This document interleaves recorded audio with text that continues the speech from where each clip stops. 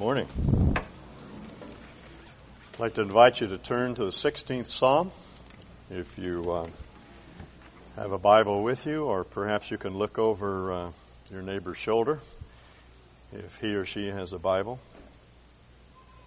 We've just seen our choir and the dramatists in the choir portray the events that took place 2,000 years ago, that 50-day period in which our Lord appeared here and there, unexpectedly made himself visible. He wanted to assure the disciples that though he was unseen, he was still very much present with them. And we saw portrayed in a dramatic fashion events that actually happened. This is not just a portrayal. These things really happen. And of the post-resurrection appearances of our Lord, the one that has always been, to me, the most significant is the one that was portrayed by Cleopas here. That day that the two disciples were making their way from Jerusalem down to the little town of Emmaus, which was about 7 miles from Jerusalem, a 2 or 3 hour walk. The two disciples, one of whom was probably Jesus' uncle, Cleopas, were talking about the events of the preceding days, the Lord's capture in the Garden of Gethsemane, that terrible miscarriage of justice that they described as a trial, which was in fact nothing more than a kangaroo court. It was convened against both Roman and Jewish law. There were no witnesses on Jesus' behalf. It was a kangaroo court. The cruel treatment at the hands of the soldiers, the crucifixion of our Lord, the request by Joseph of Arimathea, Jesus' wealthy friend who took Jesus' body and laid it in a tomb which he had hewn out for his own family. All these things were going through these two disciples' minds, and they were conversing about these momentous events. When our Lord fell in step with them, and he asked them what they were talking about, and they began to tell him about Jesus of Nazareth, who was a man mighty in deed and in word. And they said, we had hoped that he would be the one who would redeem us of our sin, who would set us free. But the day they crucified him, the music died. There's no hope. And our Lord's eyes must have twinkled as he said to them, "Oh, you slow of heart to believe all that Moses and the prophets said of the one who is to come." And beginning with Moses, Luke tells us, this story is found in the last chapter of the book of Luke. Beginning with Moses, Jesus began to interpret to them all things in the Scriptures about himself. Began with the book of Genesis, and then Exodus, Leviticus, Numbers, Deuteronomy, and then through those books that the Jews describe as the former prophets, Joshua, Judges, Samuel, Kings, and then the latter prophets, Isaiah, Jeremiah, Ezekiel, Daniel, and the Psalms that were considered part of the prophetic writings. David is said in the New Testament and has been thought of by the Jews from the very beginning as a prophet, one who predicted the coming of the Messiah. Our Lord went through the Old Testament, which was the only scripture that the people of that time had. The New Testament, of course, had not been written. He went through the scriptures, through the Old Testament, and he interpreted to them those passages that spoke of him. Now, I'm convinced that Psalm 16 was one of the passages of which our Lord spoke. And I would like for you to read it with that thought in mind. It would be so good to have the Lord here in our presence, interpreting this chapter for us. In effect, we do have his presence here because this psalm is quoted in the New Testament.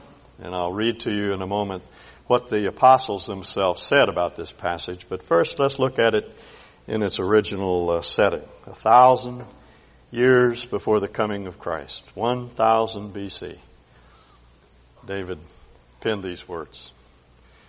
Now, those of us that are regularly here at Cold Church for the past 8 or 9 months have been looking at the narrative sections of David's life, in particular the book of 1 Samuel, and considering the raw data of his existence, the things that happened to him early in life, and his flight from Saul, and his exile for a period in the wilderness, all of those events that led up to his anointing as king over all Israel in Hebron. And we have coupled with the narrative sections the poems that David wrote during that period of his life. The narrative text tells us what David actually did and what was done to him. The poems describe David's feelings. They unbear his soul. They show us what he was thinking. His joy when he was placed in the court. They describe his feelings when he faced Goliath. They tell us of the hurt and pain when his wife was taken from him. Of that hollow feeling that he experienced when a contract was put out on his life. Of his raw terror on that day when he was surrounded on the hill of Hachilah by Saul and his henchmen. Psalms tell us what David was feeling.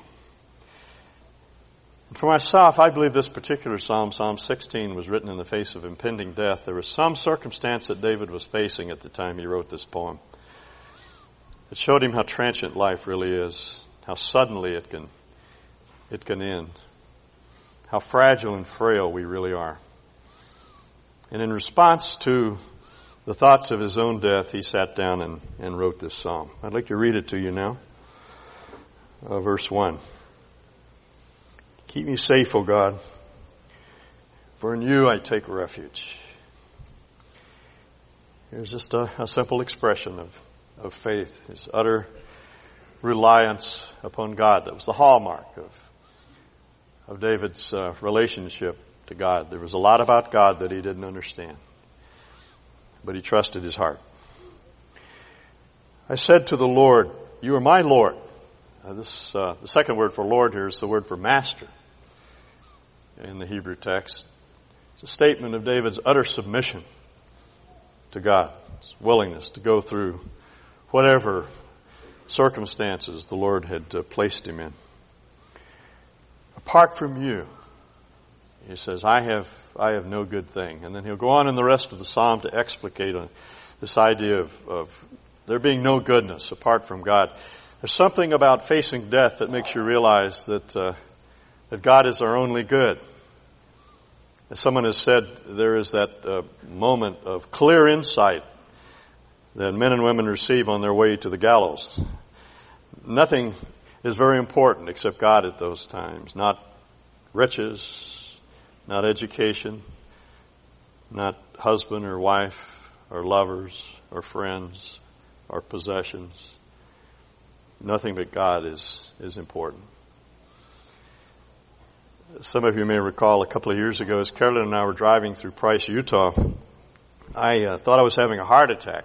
And I have tremendous chest pain, and Carolyn checked me into the hospital, and here we were miles away from home and friends. No one was aware of what was occurring, and Carolyn was not permitted in the critical care unit, and they medicated me so that I was no longer in pain, and I was lying there all by myself, and all of a sudden I began to realize that nothing is important except God at a time like this.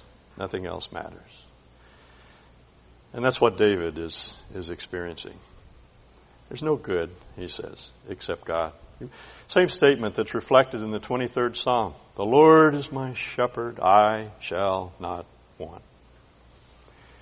When God is all that I have, God is all that I need.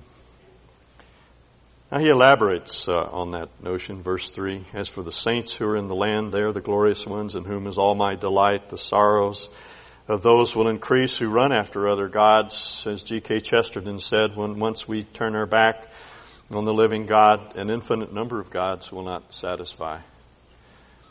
They simply leave us empty and longing for more. The sorrows of those will increase who run after other gods. I will not pour out their libations of blood or take up their names on my lips.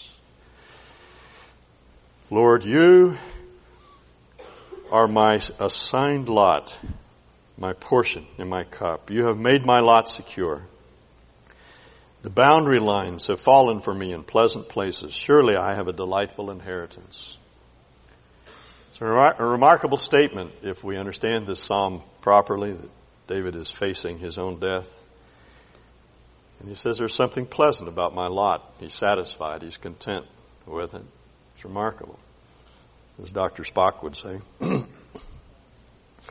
David is going back to a practice in ancient Israel when a piece of land was given to every family in Israel.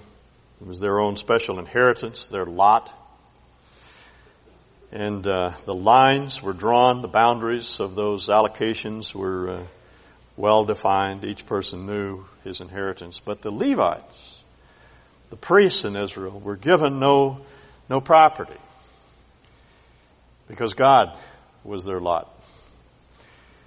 David sees himself spiritually here as a Levite. He wasn't. He was of the tribe of Judah. But he spiritualizes this notion. And here he is out in the wilderness. He has no piece of property. He has no family to speak of, no friends, no wealth. But he has God. And therefore, he says, the lines, the boundaries, the inheritance that I've received is delightful. Therefore, I will praise the Lord who counsels me. Even at night, my heart instructs me. In those dark periods in the night when he was filled with dread as he faced his impending death, he delighted himself in the Lord, and the Lord instructed him. I've set the Lord always before me. Because he is at my right hand, I'll not be shaken. That's a wonderful figure, the Lord present, nearby, at his right hand, teaching him, counseling him, instructing him, being his friend, his companion, providing all that he needs. David says, I'll not be shaken.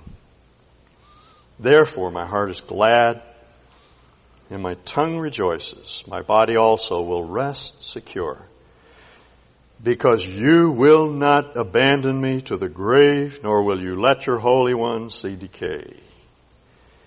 You have made known to me the path of life. You will fill me with joy in your presence.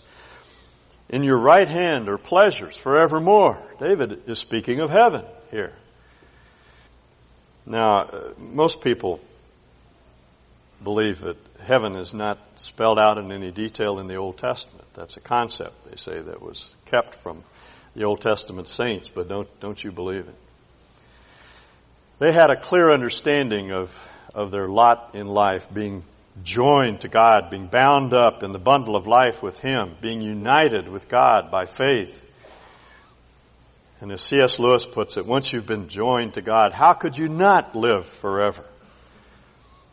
When we share His life, His eternal life, how could we not live eternally? Oh no, David had a clear concept of an eternity spent with God. He knew there was something after, as he puts it in another psalm. He would live in the house of the Lord forever. He tells us in Psalm 23, and expresses this exquisite, incredible joy that he has, because this isn't all there is. Saul could take his life, his physical life, but he could never take life away from him. The odd thing about this psalm is that David goes way beyond his own experience.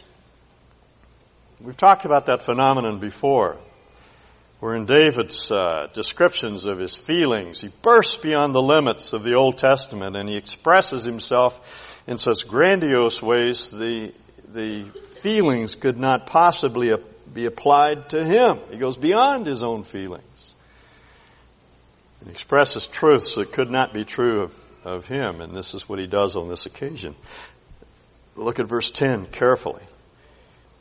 He expresses the joy of his heart, his confidence that his body would rest safe and secure. Because, he says in verse 10, you will not abandon me to the grave, nor will you let your Holy One see decay. Well, David died, and his body descended into decay. That's a fact that the apostles note in the New Testament as you turn to the book of Acts and you begin to read the stories, the accounts of the preaching of the apostles. You find them referring to this psalm, Psalm 16, and applying it directly to Jesus. Peter, in that great message before that huge crowd on the day of Pentecost, there may have been close to 1 million people gathered in Jerusalem, and we have no idea how many were gathered on the court of the temple on that particular day as Peter preached this sermon. And he describes how the officials with wicked hands had slain the Lord. But, he said, God raised him from the dead, freeing him from the agony of death, because it was impossible for death to keep its hold on him. David said about him, and then he quotes verse 10, you will not abandon me to the grave, nor will you let your Holy One see decay. Brothers, Peter says, I can tell you confidently that the patriarch David died and was buried, and his tomb is here to this day. You can go down below the temple to the place where the kings are buried, and you can see his epitaph, his cenotaph there, and the description of his life and death. He's buried there. His body did descend to decay, but he was a prophet. He wasn't talking about himself. He was predicting the future, and he knew that God had promised him on oath that he would place one of his descendants on his throne. Seeing what was ahead, 1,000 years before Jesus was born, he spoke of the resurrection of the Messiah, that he was not abandoned to the grave, nor did his body see decay. God has raised this Jesus to life, and we're all witnesses of the fact, as Luke puts it in his gospel. This thing was not done in a corner. It was widely known. There were over 500 witnesses, at least 500 and perhaps many more, to the resurrection of Jesus. Peter says the Psalm 16, was written about him. Paul, a bit later in a sermon, says this, the fact that God raised him from the dead, and raised Jesus from the dead, never to decay, is stated in these words, you will not let your Holy One see decay. For when David had served God's purpose in his own generation, he fell asleep. He was buried with his fathers, and his body decayed. But the one whom God raised from the dead did not see decay. David was talking about Jesus. He foresaw his resurrection. 1,000 years before our Lord came to earth, David predicted that he would rise from the dead. See, that's what Paul means when he says, you know the gospel. He writes to the people in Corinth. You know the gospel, how Jesus died, and how he was buried, and how he rose again the third day, according to the Scriptures. Well, the only Scriptures that Paul had. There's a few scraps of the New Testament in circulation. But the only part of the Bible known as the Scriptures was the Old Testament. Paul says the Old Testament predicted that Jesus would rise again the third day, according to Jewish theology and tradition. The body did not begin to decay until the third day. And Paul's point is that the Old Testament, by predicting that he would not see decay, predicted that he would rise on the third day, and he did. He did. And what all the apostles wanted their hearers to know is that Jesus' resurrection is inextricably linked to ours. Because he rose from the dead, we rise from the dead. That's Paul's argument. It's the argument of the other apostles. The two are tied together. We do not have to fear death because he solved the dilemma of death. And how did he do that? Well, last week we talked about his dying words on the cross. Again, predicted by David in Psalm 22. My God, why have you forsaken me? Cried out his death throes. If you go back to the Garden of Gethsemane when he faced the will of the Father to bruise him, as Isaiah puts it, he didn't want to go to his death. No one does. We all fear it to some extent. But it was not merely his death that he feared. It was the cup that he had to drink. It was the wrath of God that was poured out on him on the cross. It was his being made an atonement. He bore in his body, Peter says, our sins. And the wrath of God was poured out upon him, so that God may never have to pour out his wrath upon us. You see, death is not just the biological lot of men and women. We don't die simply because we get old. We should live forever. We were created that way. Death is our judgment. The wages of sin, Paul says, is death. Because our Lord paid the penalty for our death, we do not have to die eternally. Our Lord went to hell for us. He went through hell on the cross, and he went to hell in his death in order that he might pay the price for our sins so that we might never experience that awful, awful separation from God. And all we have to do is believe it. Greatest event in all of history is the resurrection of Jesus from the dead. Isn't it ironic that the merchants, the media, hardly anybody in our culture recognizes the importance of that phenomenal happening? 2,000 years ago, an event predicted 1,000 years before it took place. Our Lord burst out of that tomb on Easter Day. Those that saw him experience this colossal, incredible joy that we saw expressed on the faces of the women who portrayed that scene.